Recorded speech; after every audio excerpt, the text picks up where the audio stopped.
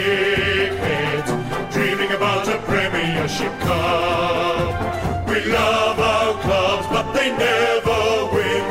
2 flags in 100 years. That shit house. If you think we'll be insightful, clever, or just well researched, we're here to say that's not the case. We'll just go out and wing it.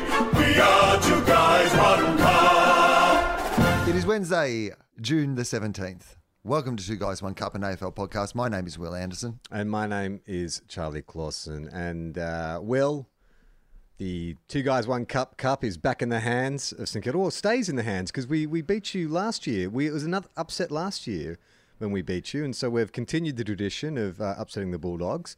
How do you feel about the weekend? I mean, it was a game that the Bulldogs needed to win, and win emphatically, just to let people know that they're a serious contender.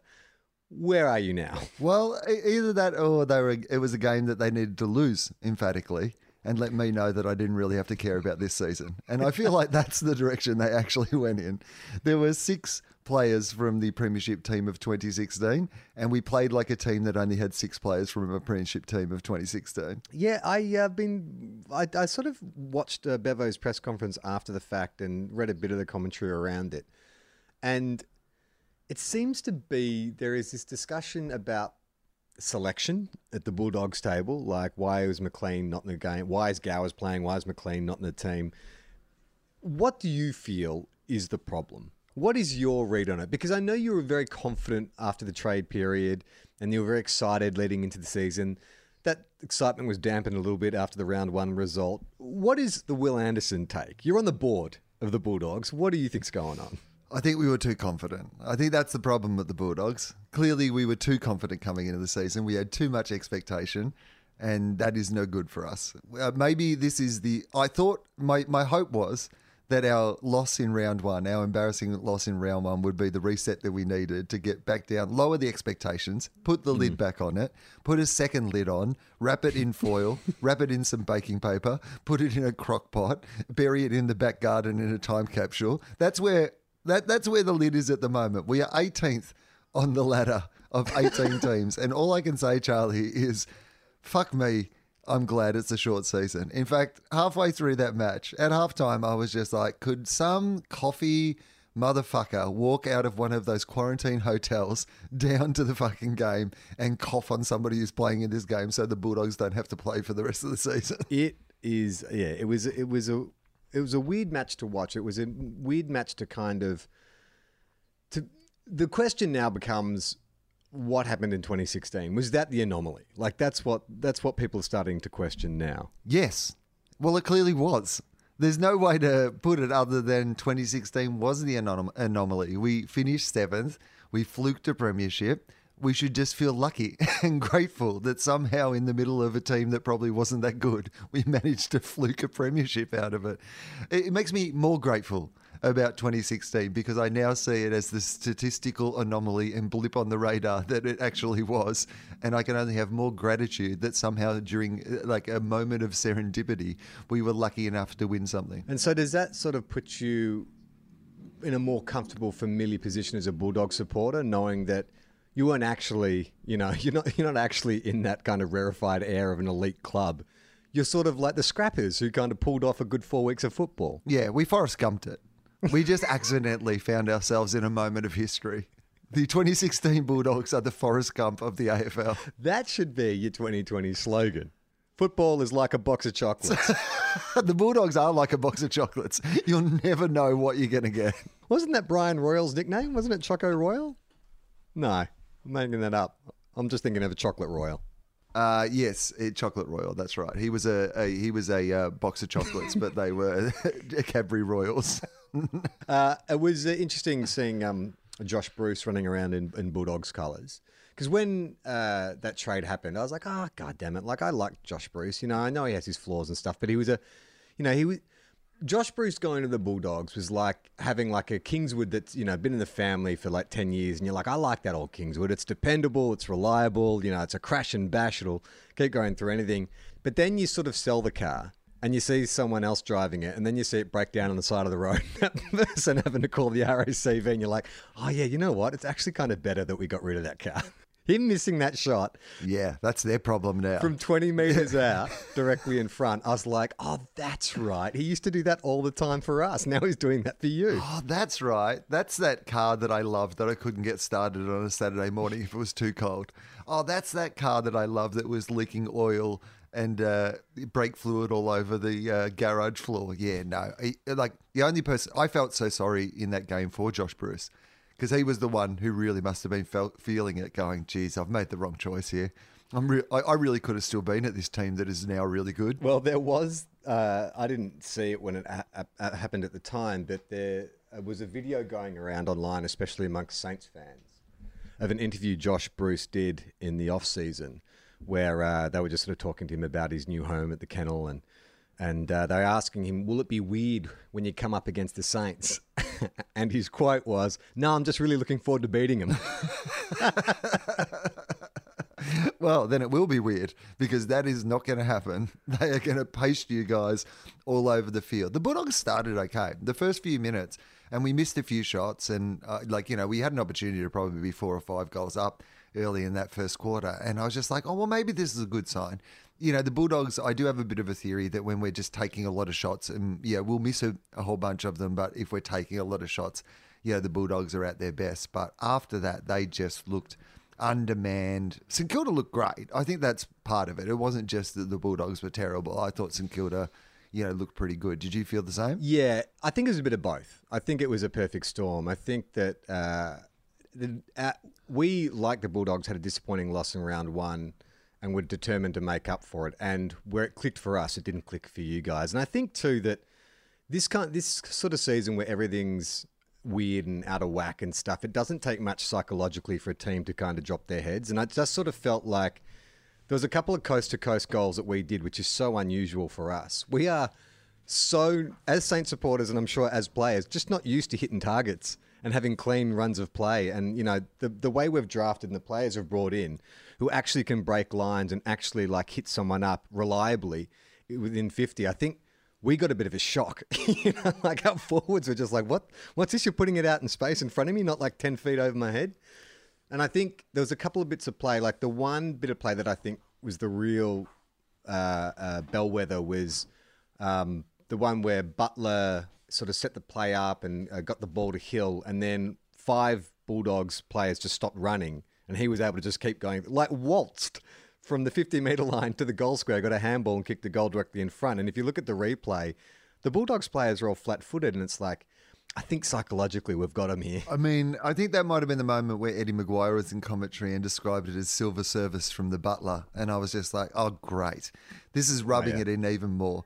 The fact that I have to watch this embarrassment and also listen to Eddie's dad jokes at the same time. I'm having flashbacks to my life last year. So good stuff. Good stuff for the 2 guys, 1 cup. It was a great start of the year. I'm trying to keep a lid on it, Will. But we haven't had a lot to cheer about at St Kilda lately. What do you think of Max King? Did you think he looked good? Oh, man. If he starts actually taking his marks, he's going to be unstoppable. Yeah. Because he gets in all the right positions and, he looks fantastic. He just looks like as soon as he starts taking those marks, clunking them a bit, he's going to be unstoppable. Yeah. So much like every Victorian club and Matt Rowell, hopefully we can get Ben King down to the Saints in a couple of years' time. I was thinking about that actually. Like there was talk last year about, maybe the Saints can sneak in and get Ben King early. He signed his 2-year contract, the requisite thing for a draftee, but maybe the Saints can sneak in. He grew up barracking for the Saints. He'd play with his best mate, who was his brother. And then everyone was a bit surprised when he did that early contract extension. But I was thinking about it, and it's like there's nothing to lose for Ben King staying on the Gold Coast. They probably would have had a shit ton of money that they could have paid him. So, for a first-year player, he would have been first year last year. He would have got a huge paycheck. Plus, his brother was drafted ahead of him. All the talk was about Max King. He was kind of considered the lesser King, even though it was only like 5 spots in the draft. So he gets to go to a state where there's not as much attention, where he can really work on his game. He's getting paid a lot of money. And he doesn't have to live in the shadow of his brother. Why wouldn't you stay on the Gold Coast? He's 19. Why wouldn't you stay on the Gold Coast for 5 years, buy your parents a home, buy yourself a home, and then later come down and play with your brother if you want. Or maybe, I mean, the way they're talking about Matt Rowell, maybe he'll be talking Max coming up to the Gold Coast to be part of their three-peat. Well, that is the problem now that you face. Because obviously, Ben King, he's signed to a long-term deal at the Gold Coast because he's seen Matt Rowell at training. He's just, he's just Well, like... you believe the pundits, that's what's happened. Exactly. He's just like, you know what? I didn't even need to see this guy play a game of football. I've just seen him at training and I've signed myself to a long-term deal. It is amazing the amount of excitement around this kid. Like, I didn't see the whole game. I just watched the highlights and he looked really good. But the way that every single pundit and commentator was talking about him, it was like... this guy is the second coming. That meme that was going around last week about who's the Michael Jordan of the AFL. Well, you'd think it was Matt Rowell, the way they're talking him up. Yeah, Matt Rowell, the first dance. Yeah. I mean, I love that people look back on round one and they think, it was good to see his only average game of football he's ever played. Well, Sam Walsh last year was like, everyone was like, this kid is ready-made. He's by far and away, the best first-round draft pick since Nathan Buckley. Now everyone's like, Sam who? Like, who gives a shit about Sam Walsh? Like, it's incredible. I can't remember this much excitement around a first-year player. I hope he lives up to it. I mean, I don't think I am a studious enough watcher of the game to be able to pick whether a player with 2 games experience is going to be a superstar. But if you follow every podcast or TV show, they seem to think this guy's going to be unbelievable. I mean, the only problem with Matt Rowell is that he looks so much like a man on the AFL field. Like, he looks like he's been playing for 10 years, not for 1 year. Is there a chance that he has the football equivalent of the Benjamin Button disease? That he's going to start as his oldest, but in the next 10 years, he's just going to get smaller and smaller and weedier until at the end of his career, he looks like a first-year player. I heard one description of him, which was a drive-by on Cameron Ling, where someone said he looks like Ling but plays like Vossi. It's like, you could have just kept it at Vossi. Like, why did you have to bring Cameron Ling in just to use as a qualifier for... how what you're not. Yeah, it's because he's got red hair. They were just thinking of the only people with red hair. Yeah, eats like Ronald McDonald. Like, they were just trying to think of people with red hair. Walks like Nicole Kidman. What? Hang on. What are you guys talking about? Yeah, he produces magic on the field like Harry Potter's mate. Yeah, yeah, exactly. He's a real Rupert Grint. He's got some Rupert Grunt in the midfield. That's what he's got. He's got some real magic out there. Yeah, it's exciting though. Like, as much as we've shat on the Gold Coast, I want to see them do well. Like, I love the idea of a healthy national competition, and it's such a dead zone for not just AFL but any other, NBL or NRL. Anyone who's trying to send a team to the Gold Coast, it never works. I think it would be a real feather in the cap if the AFL could make it work. And I'm all about the underdog story. I never thought I would be into GWS, but last year leading to that grand final, I really wanted to see, GWS go all the way. They clearly didn't. But I'm a fan. Do you want to see the Gold Coast do well? Yeah, I wouldn't mind saying that. I mean, I'd like the Gold Coast to be a successful franchise. And suddenly when you look at somebody like Rowell, who lives and breathes football, I mean, absolutely loves football. He's not like one of those champion players. Often you hear about those really gun players. They're like, he doesn't actually watch other games. He's not really that interested in football most of the time. He's good at playing football. But he's apparently a real football head, lives and breathes football. Right. And I think that if that club's going to develop a proper culture and a proper, club history, they need one of those people who just loves the idea of the Gold Coast being a champion football team. Well, I'm just trying to think of, like, in the history of expansion clubs, has there ever been anyone who's like a homegrown, from the very first game they're at the club, not like a Gary Ablett that they drafted in, or when they set up Port Adelaide they bring over Wanganeen or whatever. Has there ever been a player like that early in an expansion club? I can't think of the early days of Port or Freo if they had any player quite like that. There was mercenaries and guns they had pulled from other clubs or whatever, but for a guy to be out of the draft straight into the club, like, it's a tremendous opportunity for them to build their culture and their legend around this one player, like Jordan at the Bulls. I mean, now I'm doing it. The pundits have got me comparing him to Jordan, but it's exciting. You want to get into the hype. This kid could be the savior of that club, that disastrous club. He's not Jordan until he starts having fights with his own teammates at training. Until he starts, punching 2 metre Peter in the face because he's not competing hard enough. Then he's the Michael Jordan of the Gold Coast. Well, he's going to start punching 2 metre Peter because there's not enough room for redheads in this club. We've only got a few redhead metaphors and analogies, and if 2 metre Peter starts taking him, then there won't be enough for Matt Rowell. Well, this is interesting, isn't it? That like Michael Voss and Matt Rowell, two guys playing, in the hottest conditions in the country, Brisbane and Gold Coast, 2 redheads. Like, what is that about? Like, I mean, by the end of his career, if Matt Rowell plays that much football on the Gold Coast, he's just going to be one giant freckle. He's going to be the first. He's going to be the first guy to miss a lot of games through skin cancer. Well, he's not, because Ruffy, of course, red hair. Same thing. This is the big danger for the Gold Coast. The danger for Rowell isn't his hamstring, his knee, osteitis pubis. It's literally sunburn. They need to be sponsored by SunSmart. I mean, could that happen? The Sun's sponsored by SunSmart? Yeah, slip, slop, slap, the Gold Coast Suns. I imagine that like the old days when they used to oil down the players, they would always come out glistening with oil. He's going to be the same, but he's just going to have to come out with SPF 30 plus all over him. So hang on, is he doing whiteface in this game? Did you see the Collingwood-Richmond game? I saw some of the Collingwood-Richmond game, yeah. Baffling. Not a great start. It was one of those games where it's like, oh shit. Like, have they forgotten how to play? Is this what it's going to be like? Is this what the shortened quarters and the shortened breaks and all that time off has done? But I'm glad that it was just seemed to be an anomaly. It was just a strange game with so much potent firepower on both sides. I don't know if it was because they're so evenly matched. The whole thing was an arm wrestle, or if they were both playing defensively. It was just a strange game, wasn't it? Oh, well, the thing about it is, I think, firstly, the conditions were bad. Like, it was incredibly slippery. It was cold. It had been raining. Then you've got the 2 best defensive teams in the entire competition going up against each other, and they've not seen any other game played. So they're out there not knowing how it's going to happen either. By the time that people have seen a couple of games, they start to go, okay, well, this is how the game can be played. This is how it's going to be different. This is how it's not going to be different in any way.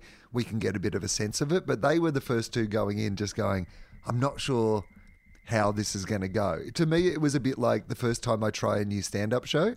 That first night when you go out and it's all brand new material, you're just like, well, I just don't really know where the jokes are. I'm just going to say things, and when you laugh, I'll be like, oh, those are the jokes. And then on the second night, you start to go back and go, okay, I kind of know where the rhythm of this is. I know where the funniest bits are. I know the structure of this. And I think that both Richmond and Collingwood just did not know what was going to happen, and the game was played a little bit like that. You almost, I get the feeling like if Richmond and Collingwood are like 2 of the standout teams, or let's throw a blanket over them. So like GWS, West Coast, Collingwood and Richmond. I would have put the Bulldogs in there, but it's been a drastic reevaluation of the Bulldogs premiership. They're 18s.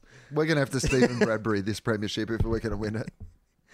But if you are one of those 4 teams, I feel like, and they are like the best teams in the league. I almost feel like with what's happened this year and the compressed season and the shortened quarters and stuff, it's almost like a waste to see one of them win a flag. You know what I mean? It's almost like taking a Ferrari, out into the paddock and just like thrashing it about a bit. It's like, let a St Kilda or a North Melbourne or a Suns win it this year in this strange year in which things are harder to come by. Like, let one of the battlers just have a little taste of it, It's kind of like, you'll get a flag again. Don't worry about it. There's plenty of time when the season goes back to normal or when we get back to like normal conditions. But in the meantime, it's an odd year. Let's have an odd winner. Okay, if you had to make a pick now then of a team that isn't one of those powerhouse teams to win the premiership, if it's an odd year and we're going to have an odd winner, at this stage, going into round 3, who's your most unlikely winner? I mean, I think poetically it would be St Kilda or Melbourne, like two like very unsuccessful clubs finally, get to the big dance and it's in front of no people. That would make sense to me. Like, as a Saints supporter, as a doom and gloom pessimistic Saints supporter, like even Gemma said it the other day because I told her that we won and she was very surprised. And she's like, oh, what happens if they win the grand final this year? Will you be able to go? And I was like, well, probably not. And she's like, well, that would be perfect. I'm like, yes, that's probably how it'll go down. Like, one of us long-suffering clubs will win the flag. So how do you feel if that happens? How do you feel about that? Because that's a good. I think you would be able to go. because you've done a good job of finagling your way into a club as their ambassador. And I think that if they're going to have some people at the grand final, it's most likely going to be ambassadors and lifelong members. And you are one of those people, you've been a member for a very long time, you're an ambassador of the club. You would probably actually be one of the select few that was invited to the game. But let's put it as a black and white scenario. Okay. The Saints are playing on grand final day. This is your choice. They get to win the premiership, but you don't get to be there. Or you don't get to win the premiership. Would you prefer them to win the premiership even if you don't get to be there? 100%. I mean, if ISO has taught me anything, it's like I don't need people. I don't need the outside world. All I need is my large flat screen TV and surround sound. I've fucking really enjoyed like watching these games with pre-recorded crowd noise. And I think more artificial elements to football. That's what we need. Just give me the virtual reality goggles. I don't need to leave my living room. In fact, I don't even need to watch the games. I just want to put an avatar, some sort of Tupac style hologram on my couch watching the Bulldogs play. Yeah, I think this year, because I feel like there is a bit of an asterisk next to this year. If this is the year that we win the flag and I can't go, then I think I'd be okay with that. I think I'd be fine. Yeah, no, and beggars can't be choosers. I think if you're a Richmond or a Collingwood or, you know, one of those kind of top tier teams, you'd be a bit more pissed off. I think especially if you were one of those guys, because I know all my Richmond supporting mates were gutted when they didn't make the grand final in 2018 because they felt like, fuck, we are the best team in the league and we just let that one slip. And there is a very finite time for you to create, you know, a legacy, be it a three-peat or a dynasty or whatever it is. So it's more of an issue. For us battler teams, it's like, fuck yeah, man! Like it's anarchy. Let's go out to the streets. We can loot the AFL. We can steal ourselves a premiership. While the people are so busy with everything else that's going on in the world, let's go throw a trash can through a window and take that premiership cup. I think there will be people at the grand final as long as things continue to progress in the way that they're progressing. I think there's going to be people at games in the next few weeks. I mean, there were already people at the games in Adelaide with social distancing. And I imagine if you're playing at the MCG on grand final day and things are still going well, let's just assume that things continue to go well and there isn't a major second wave of outbreaks around COVID, I imagine that they will have 20 or 30,000 people at the MCG on grand final day. And what do you think is the fair way to allocate those tickets? Is it a thing about all do you do corporates, it randomly? None of whom barrack for the teams. Many of whom have never watched a game of football before. All corporate packages. Yeah, we're going to fly out John Travolta specifically so we can have an entire section for him and his Qantas mates. John Travolta, a couple of NFL commissioners, some dude who runs Mission Foods, just some people from overseas. Well, do you do it? Do you make it completely? The fairest thing would be just to make it like a lottery. You just apply and just randomly people get selected, or do you go to that thing of, okay, well, who are the longest members? Do you go to the top tiers of each club first, like who are their highest ranked members, and then their longest serving members? But then, that sort of discounts people who are, just because you've been following a club and you're in your 60s, does that make you a better supporter or a more dedicated supporter than someone who's in their 20s or 30s? I mean, it puts you in a. They're the most vulnerable parts of our society. The elderly. That's the problem. If you say to somebody, you've been a member of the Saints for 50 years, well, firstly, you've seen a premiership in your lifetime, so steady down, Tiger. And secondly, well, hang on. Well, not How quite. old are you saying? Sorry, 50. No, not 50, quite. I said 50 years being a member. Okay, yeah. So just. You signed up the year or two that they won the premiership and you've been a member. You were born in the year of the last premiership. I think a series of challenges to prove how St Kilda you are.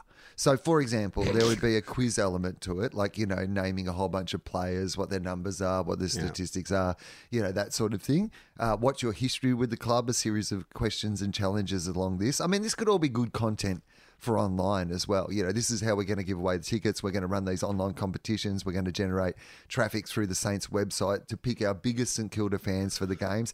There'd be some sort of vocal component to it because one of the things about, watching the Adelaide game was seeing how many of the people were on the phone. Loud. They were just like, Oh, really? Yeah, like they go to the crowd and there'd just be somebody on their phone. You'd have to promise to not be on your phone, for example. Like there'd be certain guidelines if you're going to be in the crowd for this grand final. You're not allowed to look at your phone for the entire game. You're not allowed to. You've got to concentrate on the game. Maybe down at St Kilda, they could be St Kilda themed sort of challenges. So like, how well do you know your jacks, for example? You have like a range of jacks from the St Kilda team and you have to pick which jack it is. Maybe you have to see how many eggs you can hold in your hands, Stewie Lowe style. Like there's a series of, St Kilda themed challenges that you have to pass to prove yourself a great member. I think that's a really good idea. I'm just wondering what would be how as a Saints supporter how I suss out other legit Saints supporters. When I meet someone and they tell me they barrack for St Kilda, generally I think what it is you bring up obscure players. Like you can always tell someone's credentials if you can bring up like someone who played 20 games or less and that person knows exactly who you're talking about. Like if I say Damien Kitschke and another Saints supporter goes, oh, that time he was run down in the goal square at Windy Hill. It's like, right, you're legit, Right, you're in. You're in. In fact, I like the idea that you could be the bouncer for this. I feel like this could be your ambassadorial role down at the Saints. If you guys make the finals and they need to pick somebody, because you could really turn it into a show. Like you say you had to find 1,000 Saints fans, who could be at the game, and you have to have the criteria. So firstly, naming obscure players and seeing what comes up. What would be the next thing that you would do to ascertain if they were a big Saints fan? Well, I think the eggs in the hand is classic St Kilda. Like there was only one player you associate that with. It seemed to happen every preseason. There'd be a photo of Stewie Lowe. So I think, not that you want to qualify it on the eggs, because not everyone has bucket hands like Stewie, but there's got to be some kind of, how would you make it sort of more egalitarian yet still speak to people's kind of understanding of, you know what it was? You just ask them, what is it? You just put them in a room and you just walk in with a handful of eggs and you ask them, what does this mean? That's it. Yeah. And if they know what you're talking about, they're in. If they don't, you throw the eggs at them. I do like that idea of like word association. You just have a series of objects and they have to immediately identify from those objects what incident it is that you're referring to. That's right. You come in with an egg and everyone is written down on their piece of paper, Stewie Lowe. They go through to the next round. Yeah. You let a pig run through the classroom, like a pig with plugger written on the side. What's this referring to?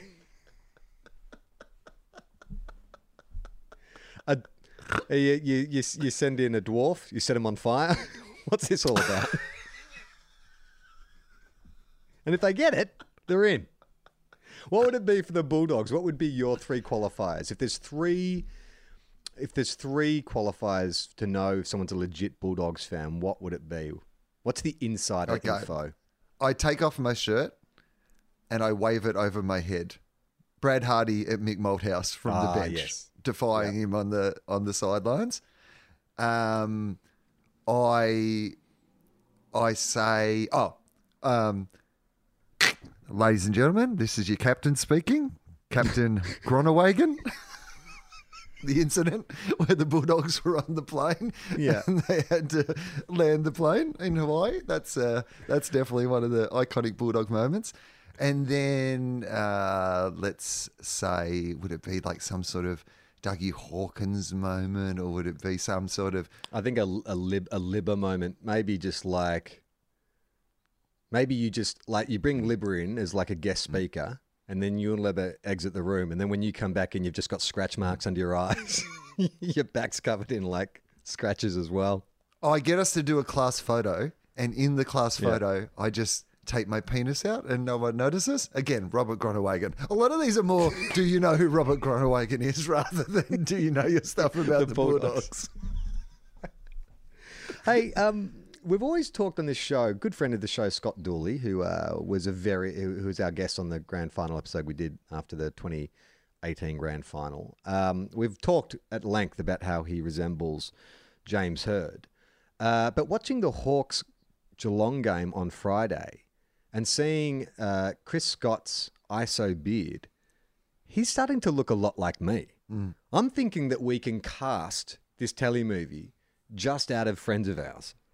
Okay. And I can play both Chris and Brad Scott. I mean, that'd be great. You know, you do your Tom Hardy style playing twins, Yeah. but playing the different twins. Yeah. I love that. That's fantastic. Okay, mean, so Charlie Clausen is Brad and Chris Scott. I love that. And how would you how would you distinguish between them? Like generally in a movie when someone's playing twins, like there is some kind of tell that this is, which twin you're looking at. Do you think there is? Can you think of a difference between Brad and Chris Scott? Well, I feel like Chris's head's rounder. Like more symmetrically round. And I feel like Brad's just has a bit more of a sense that like he could be, like Brad looks like Jim Henson made him a little, whereas Chris looks like he's got a bit of a rounder head. Brad's more of a thumb. He looks like more of a thumb than Chris. Yes. And I think also, and I don't know why I get this, but I feel like Brad's angrier, crankier. Like he's the grumpy one. Yeah, I think so. I'm not sure that if he is in real life or not, but that's certainly the perception you get. I would not say it to his face, but that kind of proves my point. You wouldn't say it to either of their faces, though. But the thing is, of course, Brad's the grumpy one. He coached North Melbourne and Chris coaches Geelong. That in itself. I mean, if you swap them over and you let Brad coach Geelong and you had Chris coach North Melbourne, then maybe he would have been the grumpier one. It's fucking annoying that Geelong could be good again, isn't it? Like, we were kind of hoping that, wow, all their stars are over 30 and Gary Billett's like 100 years old and Danger's, 31 and Selwood's, getting over. They look good and they look like they've got young kids coming through. And even, who had a great game on Friday? Who? Oh, Reece yeah. Stanley. Reece Stanley. Like, he got potted by Nick, of course, in the pre-game where Nick said, like, he's got all the attributes, but he never delivers. Like, Nick doing his regulation, I hate Reece Stanley. But then Reece Stanley had a great game, and it was actually, I could hear Rui's teeth gritting throughout the game with every possession that Reece Stanley picked up. It just fucking enraged They got a him. weird sound effect in the commentary box. No, it's just Nick Rewalt grinding his teeth. Crunch, crunch, crunch. Stanley's got it again. Crunch, crunch, crunch. He couldn't help himself too. Like, I think, it was at halftime or one of the breaks where someone was talking about what a great game Reece Stanley was playing, and Rui just had to come in with, yeah, but he does this. He does play a great game from time to time. It's his issue's never been his ability, it's been his consistency. It's like, Rui. Time to Rui should write a second autobiography, but it should all be about Reece Stanley. I was going to say, I'll tell you, he's someone who has got consistency. Nick Rewalt. His consistency of thinking Reece Stanley is a shit player. I think that Geelong could be the one that, I know they're one of the power clubs, but they strike me as the team that probably weren't going to win the premiership in an ordinary season, but could win it this season because they're going to have that home ground advantage, and I feel it's still going to be a home ground advantage for them. And I think that those players that you talk about, Selwood, Dangerfield to a certain extent, but Ablett in particular. Like Selwood looked amazing. Selwood looked back to his best that you thought maybe even was, I think they're the players who are going to benefit from shorter quarters and from the fact that it's a truncated season. Yeah, and there's certain players who clearly, especially the sort of inside mids, where you'd love a kind of 6-month off season. That's what essentially they've had. They've had longer than they needed to get their bodies right again. So, yeah, I think you're right. Like they are, if you're talking about that mix of kind of youth and experience, and now it's only 17 games, they're kind of primed. Like if it was a 22 game season, who knows if the older bodies would be able to make it all the way through. But they could steal one for sure. Well, that was the thing about Ablett. They were saying, well, we think we can still get sort of 15 or 16 good games out of him a season. So that's why we've kept him on the list. And now there's only 15 or 16 games. So he's probably going to win the Brownlow. Yeah, and what about Hawthorn? Surprisingly shit. A lot of people were tipping them to be top 8 this year. Is it a thing? You just never tell with Clarko, can you? Like, Hawthorn are like a horror movie villain. It's like you just can't quite count them out. Like, that they'll pull one out of the bag. They'll play Collingwood or something and beat them by 6 goals, and you just won't be able to get a beat on them. Yeah, we thought they were dead, but we did run away from the body without chopping off its head. So we imagine that at some stage later in this movie, they're going to reappear out of the dark and strangle us. Hawthorn. What did you think of Burgoyne's tackle? Paddy Dangerfield said it's just one of those things that happens in a game of football. And, you look at Burgoyne's record. He's not like a dirty player or anything. I just think it's just one of those things that happens in a high-speed, high-contact game. I didn't It didn't fuss me much, I must admit. It's pretty unusual, though, to see. Well, I mean, it's not unusual for the AFL to make rule changes on the fly, but the way they reacted to this one was like, oh, okay, this is like a clear message. I think the speed in which they changed that rule was as much as sort of letting players know as anything. That's like you just can't do that. Like if they're so terrified about the potential lawsuits that are coming their way, anything where someone's getting dropped on their head. Yeah, absolutely. I mean, I don't know if you've ever heard this term, Charlie, but in AFL, the head is sacrosanct. And Burgoyne did not treat the head as if it was sacrosanct. Now, he accidentally treated it like it wasn't sacrosanct, but you've got to remember that the head is sacrosanct. In the name of the Father, the Head, and the Holy Head. North Melbourne, what do you think? Are you excited yet? Kind of. I'm kind of excited. Yeah, me too. Yeah. I mean, the thing is, you don't dislike North Melbourne. Like, you want them to do well. They're the shin boners. But they actually looking like they've pulled it together. And you know what's cool is hearing Reece Shaw talk about their game plan. Like, his press conference after the game, it's just like, oh, we just keep it really simple. Just kick, mark, go, try and score as many goals as possible. It's like, oh yeah, I like this. I like this simple. It actually seems to match.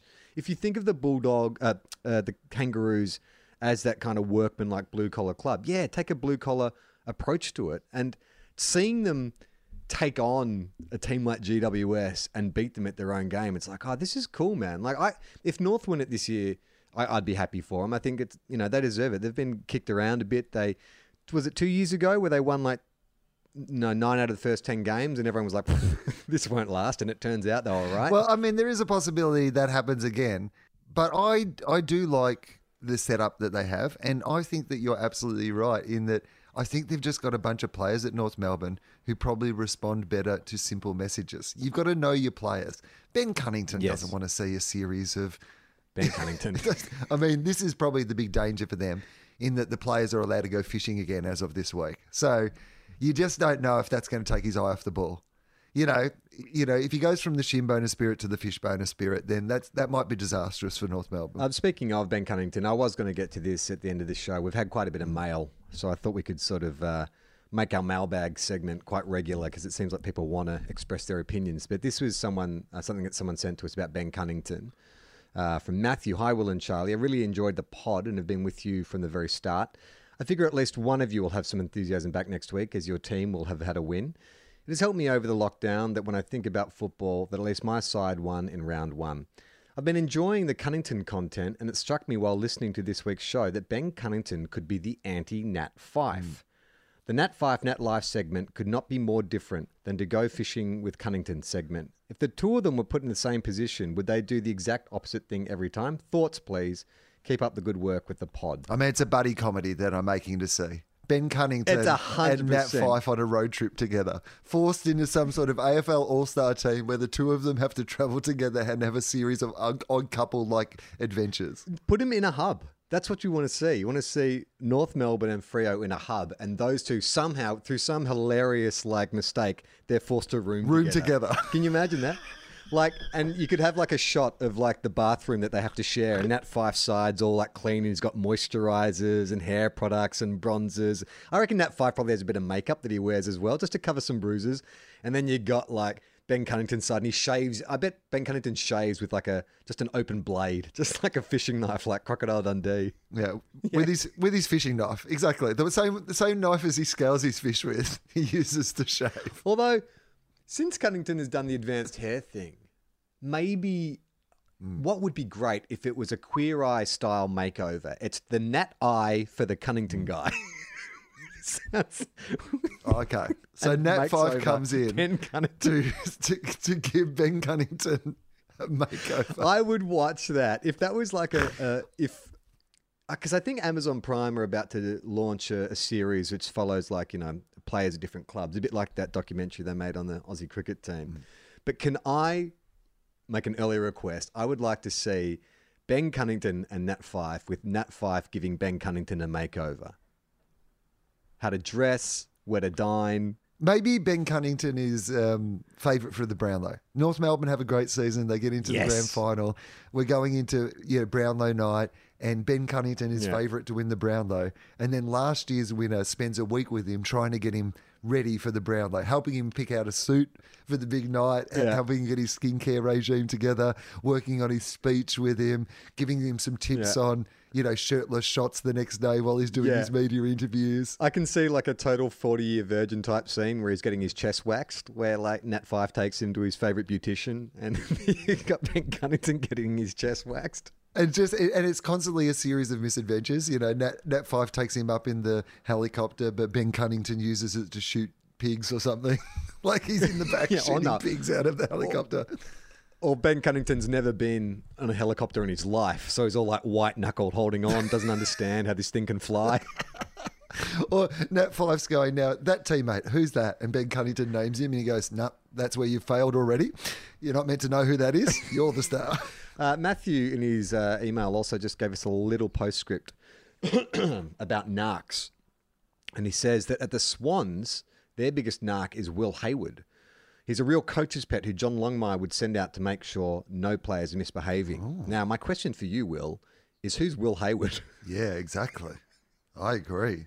Who is Will Hayward? What position? Do you know who he is? Does he actually play for the Swans? I mean, I know we don't know much about the Sydney Swans, but I'm certain there is no player called Will Hayward on their lists. Is he Haywood or Hayward? Hayward. Okay, Will Hayward. Okay, how did you know that I got that wrong? Let's see. All right, so Will Hayward. Yep, all right, here we go. He's got a Wikipedia page, so I can tell you something about Will Hayward. William, he's another William. Let me try and guess. Is he a halfback flanker? He strikes me as from that name. Does he play in the halfback flank? He looks like plays in defence. Does he? Okay, so he looks like a guy who. I don't know. I'm wondering. Guessing. I don't know. Like all those other guys we don't know play in defence as well. So they can't all just have defensive players, can they? All right, let's see. No, he's a forward. Will Hayward is a forward. William O.A. Hayward.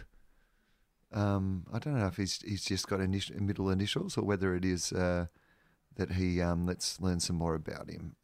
Okay, so Will Hayward's profile on the website of the Sydney Swans. That's what I'm going to look up. Okay, how old is Will Hayward? Would you guess? 23. How tall is Will Hayward? 193 centimetres. 187 centimetres. What weight is Will Hayward? 90 kilos. 84. So he's a small forward. He's a small forward. Yeah, he's got to be small forward, right? He's a small forward. Okay. Sydney Swans, sprightly, they describe him as on the Swans website. Sprightly, sweet Sydney Swans forward Will Hayward enjoyed a rocketing start to his career as he became the 11th youngest player in the AFL era to reach 50 career goals in 2018. Never heard of him. Oh my God, never heard of him. He kicked 50 goals in 2018. Or career goals. 50 career goals in 2018. Yeah. The 2016 draftees' nippy pace and cunning goal awareness have made him a dangerous option in John Longmire's forward line. A broken jaw and a persistent hip injury limited Hayward to just 12 goals in 13 senior games in 2019. He's South Australian. Right. Is there a player profile or a question and answer sort of thing here? Is there? Are you looking at a photo of him? Yeah, I'm looking at a photo of him. Okay. All right. I'm going to guess. Is he a brunette with a mustache? You know what? He doesn't seem to have a mustache. He doesn't play for Sydney then. No, he's a good-looking cat. He's like Is he? He looks handsome. He looks like a Sydney Swans player. Right. And that's about it. That's all the information we have on Will Hayward, even on the Swans website. All right. Well, let's get to some mail. I'll just quickly, Melbourne Carlton. Were you hoping to see the Demons lose that game, knowing how much you hate them? I don't think I hate him anymore, honestly. I think that good, because I think that trope's getting tired on this podcast. We need to change it up. We need to find a new villain for this year. I think the new villain hasn't established itself yet, but I think also, genuinely, my attitude to football at the moment is just I actually really enjoyed watching it on the weekend. I didn't think that I would. I was not looking forward to seeing it again. I thought it would look terrible without the crowds, but I listened to some games on the radio and I watched a couple of games on the TV, and I actually quite enjoyed it all. I thought they're doing a really good job. I thought the games were pretty fun. But what I've realised is that idea of stakes, like I didn't feel terrible when the Bulldogs lost. I just went, okay, well, they played badly and St Kilda played well. And that's just, it's a game. That's why they play the game in the first place. And it was the same with hating teams. My passion to hate the Gold Coast and Melbourne have just gone away. I'm just like, yeah, good on them. I hope that they, I hope they play the game well and they have a good season. No, I didn't feel that at all. And I don't feel hatred to Carlton. I feel sympathy to Carlton, but I think that they're still not very good. Did you, so you had no anxiety about the game, win or loss, going into it? Did you get any kind of like jitters pre-game? No, I felt a little bit of excitement in the first couple of minutes. I felt some excitement going into that sort of half of the first quarter when they were playing well, they were moving the ball well. I was like, oh, hang on, here we go. And then that excitement very quickly went away and never returned. Fuck, man. It was the Bulldogs of last year could not kick for goal. Like you had a real chance to get like a 2 or 3 goal break on us, which could have changed the entire look of the game, but you just couldn't kick straight in that first quarter, and then it was all over. Yeah, I was hoping it was the Bulldogs of last year. That's what I was excited about. I was like, oh, hang on, this might be the Bulldogs of last year. We were pretty good last year, but it turns out we were the Bulldogs of the year before when we were shit. We asked people if they could send in their memories of Murray Tregonning, because we could only come up with 2 Murray Tregonning sound effects. So I've had a few people contact us. So Marcus got in contact to say, g'day Charlie and Will, love the show. Here are my top 10 Murray Tregonning sound bites. Nurse, which I think we identified. Folks are dumb, where I come from, which we also identified. Now here's some newbies. Why are people so unkind? Kamal. Why are people so unkind? Now, what situation in a match would you imagine that you use the Kamal? Why are people so unkind? Well, maybe when a player like Josh Bruce style, 20 metres out, has a shot and misses and the crowd laughs, like that's when over the loudspeakers you can have, why are people so unkind? Don't cheer a mistake. Oh, yeah. Okay, so when Toby Green gets booed by the crowd, you get a little Kamal, why are people so unkind? Yeah.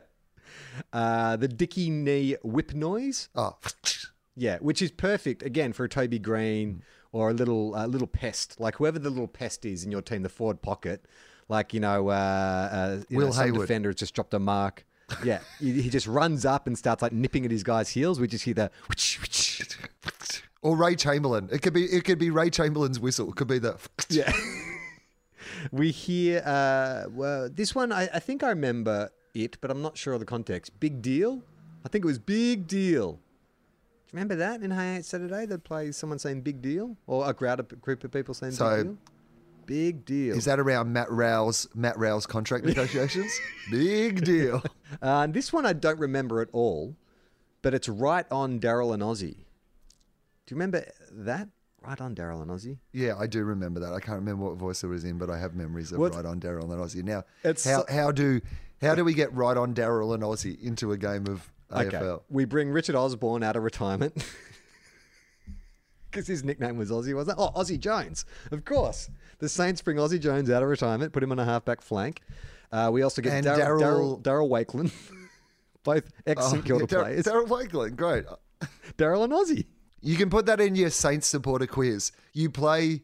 Hello, good one, Daryl and Ozzy. What is it? Nice one, Daryl and Ozzy. Right on, Daryl and Ozzy. And you say you play that, and you go, name a famous Daryl and a famous Aussie who have played for St Kilda. That's the test. This is Lucky Phil. There's an obvious one we missed. As someone pointed out, I think on Twitter this week, perfect for GWS. Phil Davis takes a big grab. This is Lucky Phil. Lucky Phil. Yep, great. Now, I don't remember this one, but apparently Murray would drop a medical authorities warn that smoking is a health hazard. Do you remember that one? I do. Jesse Hogan. Justin had he wanted to chime in with someone as well, some Tregonning sound effects as well. I remember the whip crack, the telephone ring, followed by Daryl picking up the phone and speaking to a distorted, high-pitched voice. That would have been perfect back when Warren Treadway did the telephone call to the crowd. That's when you needed, to have the phone ring and then that on the other end. I'm going to go a step even further than that. When they have to go to the Arc for a goal review. Oh, yeah. The people from the Arc speak. umpire. The umpire mimes the phone, and then the people in the Arc talk in the... Brilliant.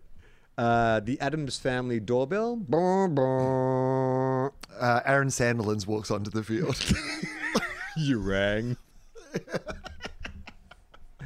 An alarm clock style times up bell that was usually played when they were going to an ad break. I don't remember that. Well, that's your countdown clock coming into the countdown of the quarter. And then he just followed up on an unrelated thing that the AFL Hall of Fame is in the National Sports Museum at the MCG, because you were asking last week about the Hall of Fame. Okay, this is from Jonathan. Hey, Will and Charlie, I'm a fan out of the United States who found your podcast through TOFOP. Your podcasts have inspired me to visit Melbourne, as well as to start following the AFL. I chose to barrack for the Bulldogs. And while listening to a recent TOFOP ep where Charlie shared his recipe for banana cakes, in horrifying detail, I felt kind of glad to have chosen the Dogs over St Kilda. But I digress, and I have the following question for you.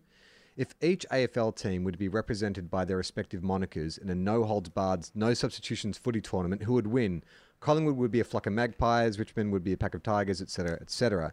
I think it would be a rare opportunity for the Gold Coast to actually win something, as harnessing the power of the sun would generate both light and heat, which will give them an overwhelming advantage on the field.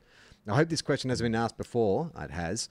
But I hope it gives you something interesting to discuss. Keep up the podcast and look forward to listening each round this. I'll look forward to listening each round this season. So we have had this question before, but maybe it's worth revisiting. What The Bombers. Mascot? They're not going to beat the Suns, are they? Yeah, in night games. Yeah, good point. Trent. Oh, actually, podcast Mike, again, cut this out because he's asked me not to use his name. Oh, no, he said, don't read out my full name, so this is fine. Trent. Podcast Mike, ignore that. Hey, lads, long-time listener of all your pods. It's my first time emailing. Just thought I'd clarify something from last show when you're talking about the narcs at each club. You both defended the king of all narcs, Nat Fyfe, saying he wasn't one, and that the guy who dobbed Connor Blakely in for going for a surfing was the narc at Freo. Well, the guy who dobbed him in was Nat Fyfe, making him king narc. Keep up the good work. Okay, no, good qualification. Actually, I misread that. He said, keep up the goodish work. I can't think that Ben Cunnington would be a narc. Again, this is why they're such an odd couple. I can't. Ben Cunnington would be a team player. He wouldn't narc on anybody. That'd be Ben against Cunnington his code. would do time. He would do time for you rather than rat you out, Ben Cunnington. He would do 10 years behind bars rather than rat out on a mate. You don't do that. You don't do that, mate. You know what? He'd just be in that prison cell, growing his hair, and just drawing pictures, counting down the days until he could go fishing again. Hey, Will and Charlie. My friends think the funniest thing ever is to send me Max Gorn puns. Just wondering, what are your best Max Gorn puns? And yes, I know Will hates the Demons. What Max Gorn puns? Are we... I don't know if I have any favourite ones. What are they? Like Gorn in 60 seconds? Gone with the wind. Gorn in the USA? Oh, that's good. I like that. Don't know. Max Gorn. Gornography? When he plays well, it's like watching Gornography. That's good. Gorn of the Dead. Yeah. There you go.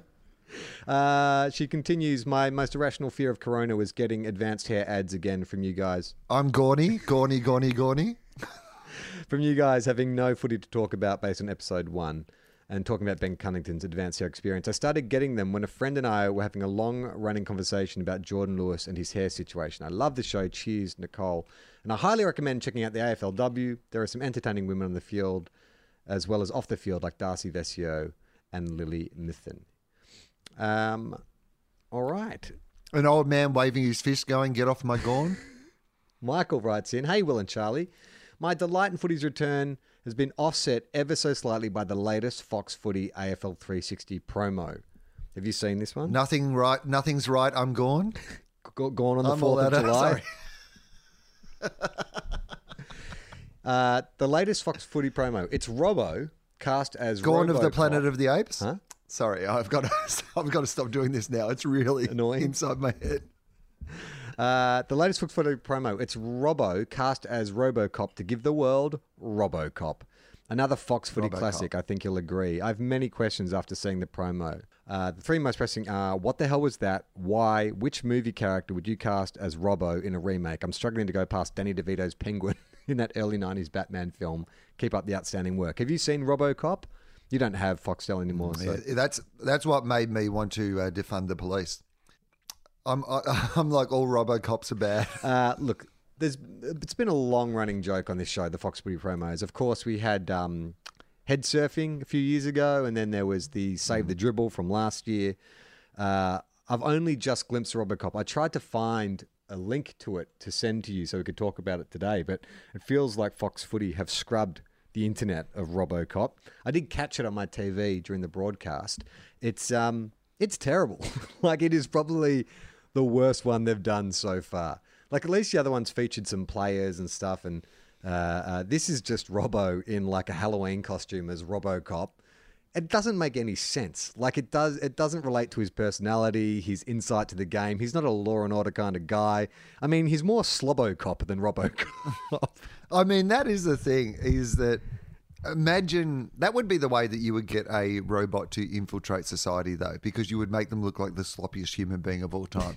If you look at Mark Robinson, you think that is definitely not a man who is an AI-generated person, but maybe that's the trick. It's hiding in plain sight. Who are you going to cast as Robbo in the Robbo movie? I mean, let's keep it to the telly movie. So we already know we've cast Scott Dooley as James Heard. I'm playing the Scott brothers.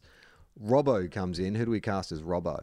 Guyton Grantley, Carl Williams is it. Yeah. That's pretty good. He's a bit young, though. You have to age him up. I mean, Guyton's got to be mid-40s. How old's Robbo? Mid-50s? Mid-50s. Yeah, what about Roy Billing as Robbo? Bit too small. I mean, how old's Roy Billing? Probably about 80. That's pretty harsh.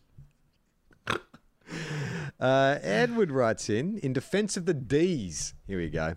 Hi, Will and Charlie. I'm a big fan, long-time listener of your various pods. However, I've been dismayed over the past season to learn of Will's growing hate fire towards my club, the Melbourne Demons. Dis Stephen made? It is my belief that of all people, the two of you as Bulldogs and Saints supporters should understand our plight. Together, our three clubs have put their supporters through more suffering than all other clubs combined. I think you can exclude Will from this conversation. 2016 makes Will immune from this. Just talk to me. Personally, I think our clubs should pool resources on a 3-year roster in an attempt to actually be competitive. In an attempt to convince you that Melbourne deserves your sympathy rather than your scorn, I began to compile a list of misfortunes and mismanagement that have befallen our club in recent history. However, I soon discovered that such a list already exists. I present to you a staggering list of pure misery. We deserve your pity, not your hate. And so there's a link here. This is a compilation of Melbourne's shittest ever moments, starting all the way. Oh my God, there are so many. I don't know if we've got time to go through all of them. I'll give you some highlights. So in 2007, they go into the season touted as Victoria's big hope for the flag. They nearly finished last. Brock McLean enters 2007 in career best form, then breaks his foot in the first round of quarter to one. Neil Danaher quits after being told he would have to reapply for his own job. They lose Danaher's farewell game by a goal with 11 seconds left. Shit, this is like, there's literally 30 entries for 2007. 2008, Jack Grimes is on the long-term injury list with a back injury before he's even played one game. They lose Dean Bailey's first game by 104 points and then his second one by 95 points. Club champions Jeff White and Adam Uze fall out of favour and spend time in the seconds. David Neitz is forced to retire due to injury and hardly any Melbourne Football Club fans turn up for his farewell game. Oh my God, that's fucking sad.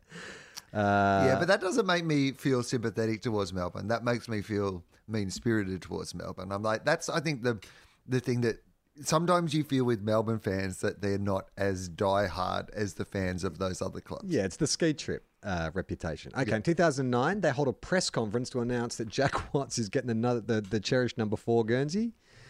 And also in 2009, Nathan Jones is attacked by Collingwood fans outside the ground. Well, that's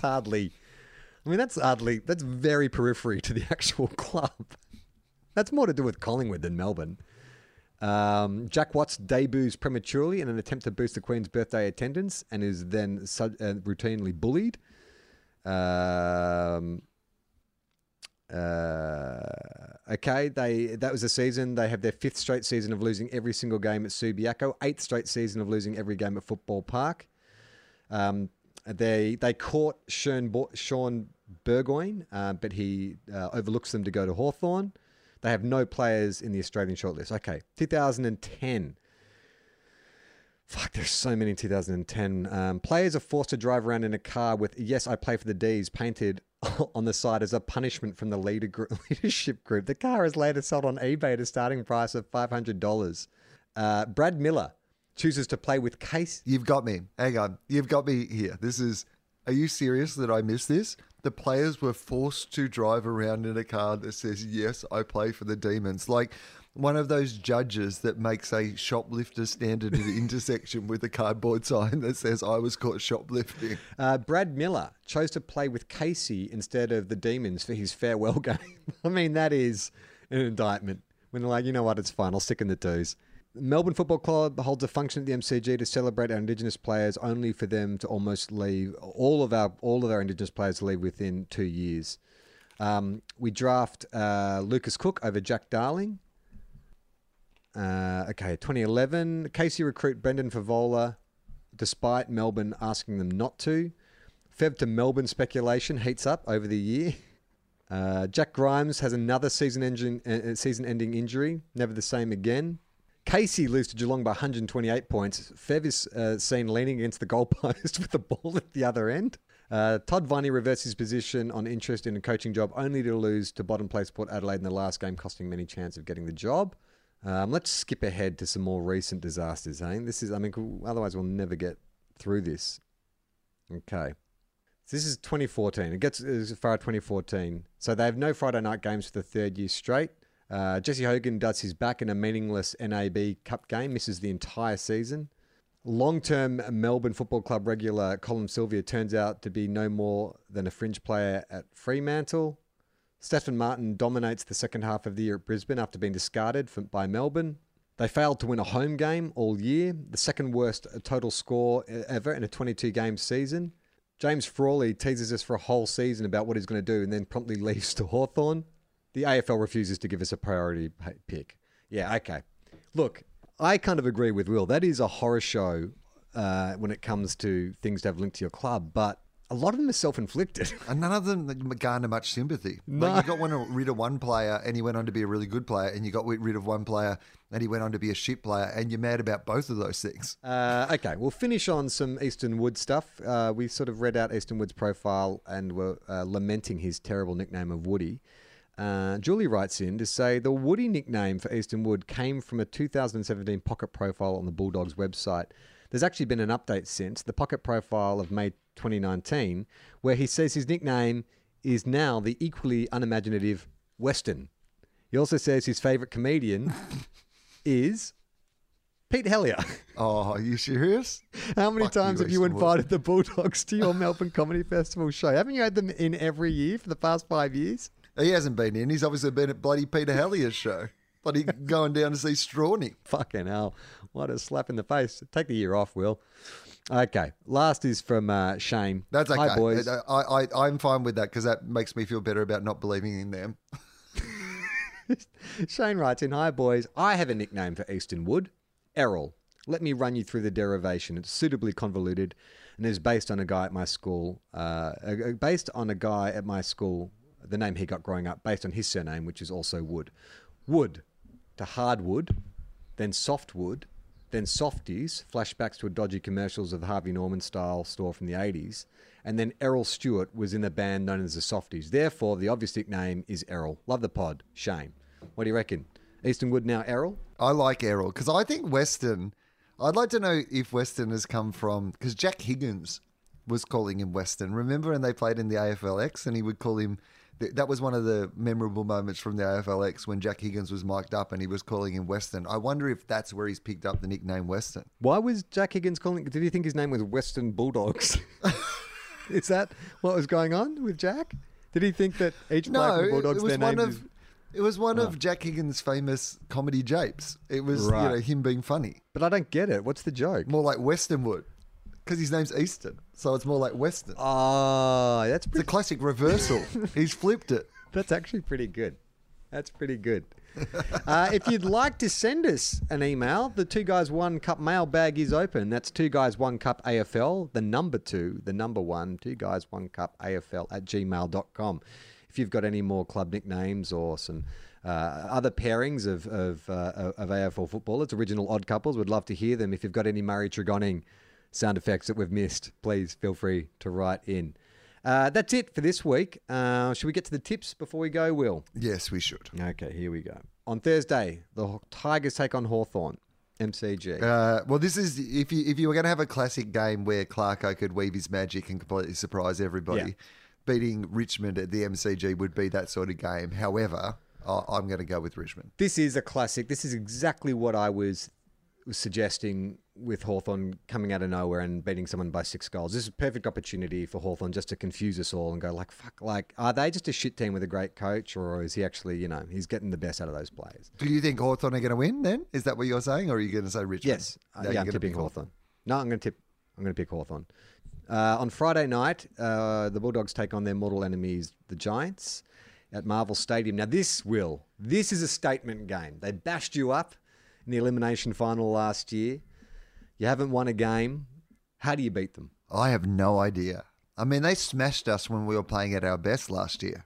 I don't know how we go against them when we're playing at our worst. I mean, they haven't been great either, which is, I guess, the only thing that you can take into this game as a bit of hope. But I cannot see the Bulldogs winning this. In fact, I'm going to go against my rule of picking the Bulldogs every week, and I'm going to say, well, maybe this will inspire them, Maybe it's been too much love. Tough love. A bit of tough love, They've got soft down there. They've been at too many bloody Peter Hellier shows, with his sunny Collingwood fan disposition about the world. You need some hard truths down at the Bulldogs. We're going to have to make some difficult choices at selection. And my difficult choice is that I think GWS are going to win this game. I mean, is it too late in your career to come up with an alter ego like a mad Bulldogs footy fan, Strawny style? Right. To win the hearts and minds of all the Bulldogs players? Maybe that's how you get Easton Wood, is Hellier's got Strawny. You can come up with a knockoff brand, a buy-low version of Strawny, who's a Bulldog supporter, and you call him Strandy. Strandy. He's just got a red mullet. Could you call him Gorny? Gorny, yeah. Gorny. It's just Strawny's character, but with a beard, and I just do all the same bits about the Bulldogs, but I just call myself Gordy. It's a completely original comic and character, and I'll call Pete Hellier and I'll be like, Pete, I know it feels like I'm ripping off your shtick, but have you looked at Easton Wood's player profile from 2019? Fucking Peter Hellier, and no disrespect, mate, you're a great stand-up comedian, no doubt, one of my personal favourites, but it's my club, mate. If that's Scott Pendlebury saying Peter Hellier, I am 100% fine with that. That's who his favourite comedian should be. But fucking the Bulldogs, it should be me or Danny McGinley. Russell Gilbert. They're your choices. You should say Russell Gilbert, Danny McGinley, Will Anderson, or Ernie Sigley. Any of those would have been appropriate answers for that question. Ernie Sigley's not a comedian. Ernie Sigley was pretty funny this time. The mighty Shinboners take on Sydney Swans at Marvel Stadium. Interesting game, but because Sydney didn't look terrible, I didn't think. But I think that North Melbourne. I've got a bit of fun belief in North Melbourne. I'd like to see North Melbourne do well this season, so I'm going to say North. Me too. I reckon like Brisbane last year were my bandwagon team. They're the one that I wanted to see go as far as they could. I reckon North. That's going to be. Apart from the Saints, it'll be North for me this year. I want to see North go all the way. I'd love to see North. If the Saints can't win it, I'd love to see North snatch one this year. I think they deserve it. Sean Higgins was one of my favourite Bulldogs players. And if I can't barrack for the Bulldogs to win the premiership, I can at least barrack for a Bulldogs player to win a premiership. The Magpies take on the Saints Saturday afternoon, 4th versus 6th. Should be an intriguing game. The Saints running on top of the ground. I do have a little fear that maybe, Saints fans are getting a little too excited. Like we said, you didn't know whether it was a combination of the Bulldogs playing shit and us playing well, or if we're actually the real deal. This could be a real coming back down to earth, taking on the Pies at the MCG. They'll be looking to make amends from last week. They're a fucking good side. I would love to see us win. I think Collingwood will win, but I'm going to pick the Saints because I always do. I'm not going to break my rule to teach a player a lesson for not liking me. Well, you don't need to. The lesson is that they already. Now, if you were reading, say, the player profile, Geary's, what's his name? Jaron Geary? Yeah. Jaron Geary's, Shannon Geary, Shannon Hearn. So Jaren Geary, if you're reading Jaren Geary's player profile and it says favourite podcaster and he's like Little Dum Dum Club, aren't you insulted by that? 100%. I think the Pies win, but I'd like to see the Saints win. The Cats take on the Blues at GMHBA. I mean, that's just got to be. I mean, Reece Stanley to have 30 possessions and kick 4 goals, and Nick Riewoldt to pull his hair out, and that's my lock of the week. It's also my lock of the week. The exact same lock as your lock is my lock. The Lions take on the Eagles up at the Gabba. Now, this is interesting. The fucking Eagles looked so flat last week. And did you read, there's a lot of kind of chatter about, they're pissed off that they have to be in the hub and they don't get to go home and see their families. Grow the fuck up. You're professionals. Grow the fuck up. People have to do things for work all the time. You get paid a lot of money. You'll be back home soon enough. Just play some football. Don't go around punching plays in the head. Just play football. They're going to struggle. I think they played terribly. And, without McGovern... punching Sexton. It's hard to know, where West Coast are at. Maybe it's just first week, having trouble settling in, all those sort of things. But Brisbane are a very good team. I'm going to say Brisbane, but you could see West Coast sort of bouncing back and making a real statement in this game. But I'm going to say Brisbane. Well, it's 11th and 12th, so it's probably the closest ranked of all the matches this week. I'm going to pick Brisbane. I think Brisbane... Yeah, they looked good last week against the Dockers. All right, the Suns take on the Crows. Wow, this is an interesting game because the Suns are just everyone's sweethearts this week. Adelaide, disastrous against Port. But having said that, they're still like the more mature team. They've still got good players in there. Do they pull it out against the Suns? I mean, it is at Metricon. I mean, it's hard to know how the Suns feel about going for 2 in a row. Yeah. There's just not a lot of exposed form when they're going for 2 in a row and how they're going to react to those unusual circumstances. Sure, West Coast might be living away from their family, but the Suns have to try to win 2 in a row, and this is tough for them. So, no, I'm hopeful for the Suns. So I'm just going to say, in a hopeful way, I'd love to see Raul. It'd be genuinely great for the competition if Raul came out again and had another sort of 3 votes game, and Anderson played well again, and Gold Coast started to get a bit of swagger about them. Now, I think Adelaide probably at the moment, other than the Bulldogs, look like the worst teams in the competition. So I'm going to say, Gold Coast. Let's say Gold Coast win that. Me too. Here come the Suns. Do. That's what I'm saying. All right. Sunday afternoon, the Bombers take on the Demons at the MCG. Do they have a song, Never a Tear Us Apart style, the Suns? Because that's the sort of thing that, it could be Here Comes the Sun. You can imagine the Gold Coast crowd singing Here Comes the Suns, for example. Yeah. Or does it have to be something that's more suitably Gold Coast? So in the way that Never Tear Us Apart... Like LMAFO or something like that. Yeah, exactly. Yeah, Party Rocket or whatever it's called. Yeah. Or like that. Or Pony by Genuine. Just at the start of the match, they played Genuine's Pony. Who do you think wins out of the Bombers and the Demons? Essendon looked good, I thought. I thought Essendon looked pretty good. The Demons looked okay. It just depends what Demons you're going to get, doesn't it? Like first half Demons or second half Demons? Bombers. I think the Bombers. I'm going to pick Melbourne. I feel like, I don't know. I don't know why I'm saying that. I don't know why I'm doing this podcast. Last game of the round is the Dockers taking on Port Adelaide. 15th versus 1st. Port Adelaide were very, very good. Connor Rozee. I know we've talked a lot about Matt Rowell.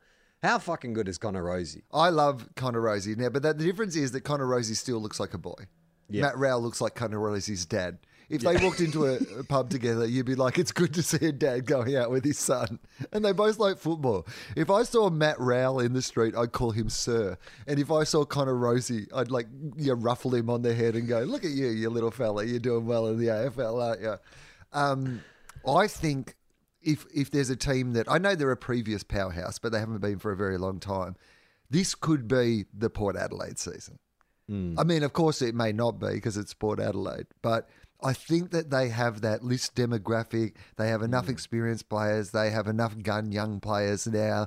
The shortened season, unusual circumstances. There's a part of me that thinks Port Adelaide might be the sort of team that it would work in favour of. They're already one of those unpredictable teams. Yeah. So the idea of the season being a bit unpredictable You know, the perfect person in chaos might be somebody who already lives in chaos. And, you know, I was, Bane style. Port Adelaide were born in the darkness, Charlie. I reckon Port Adelaide, like Geelong, you're right. It's that list balance and the timing and everything. I wouldn't be surprised to see a Port Geelong grand final. Wouldn't that be interesting? It'd be like 2007 all over again. Yeah, I would like to see that. Or I'd like to see, imagine if it was a Port Adelaide Collingwood grand final and Port Adelaide walked out in their prison bar. I love that. And they both played in like black and white stripes. That'd make it even more interesting. We're not going to make one of the teams wear an away strip. You're both going to wear essentially identical strips and you're going to play. Let's see how you go there. Yeah, you're both wearing black and white and we're going to broadcast it in black and white. All right, that's it for the show. Like I said, if you want to contact us, you can at 2guys1cupafl@gmail.com. You can also message us on Facebook. We occasionally dip into our messages there. We have nothing to promote because there's nothing going on because the world is still in lockdown. So that's it. Play on, not 15. Ball. We are 2 guys, 1 cup.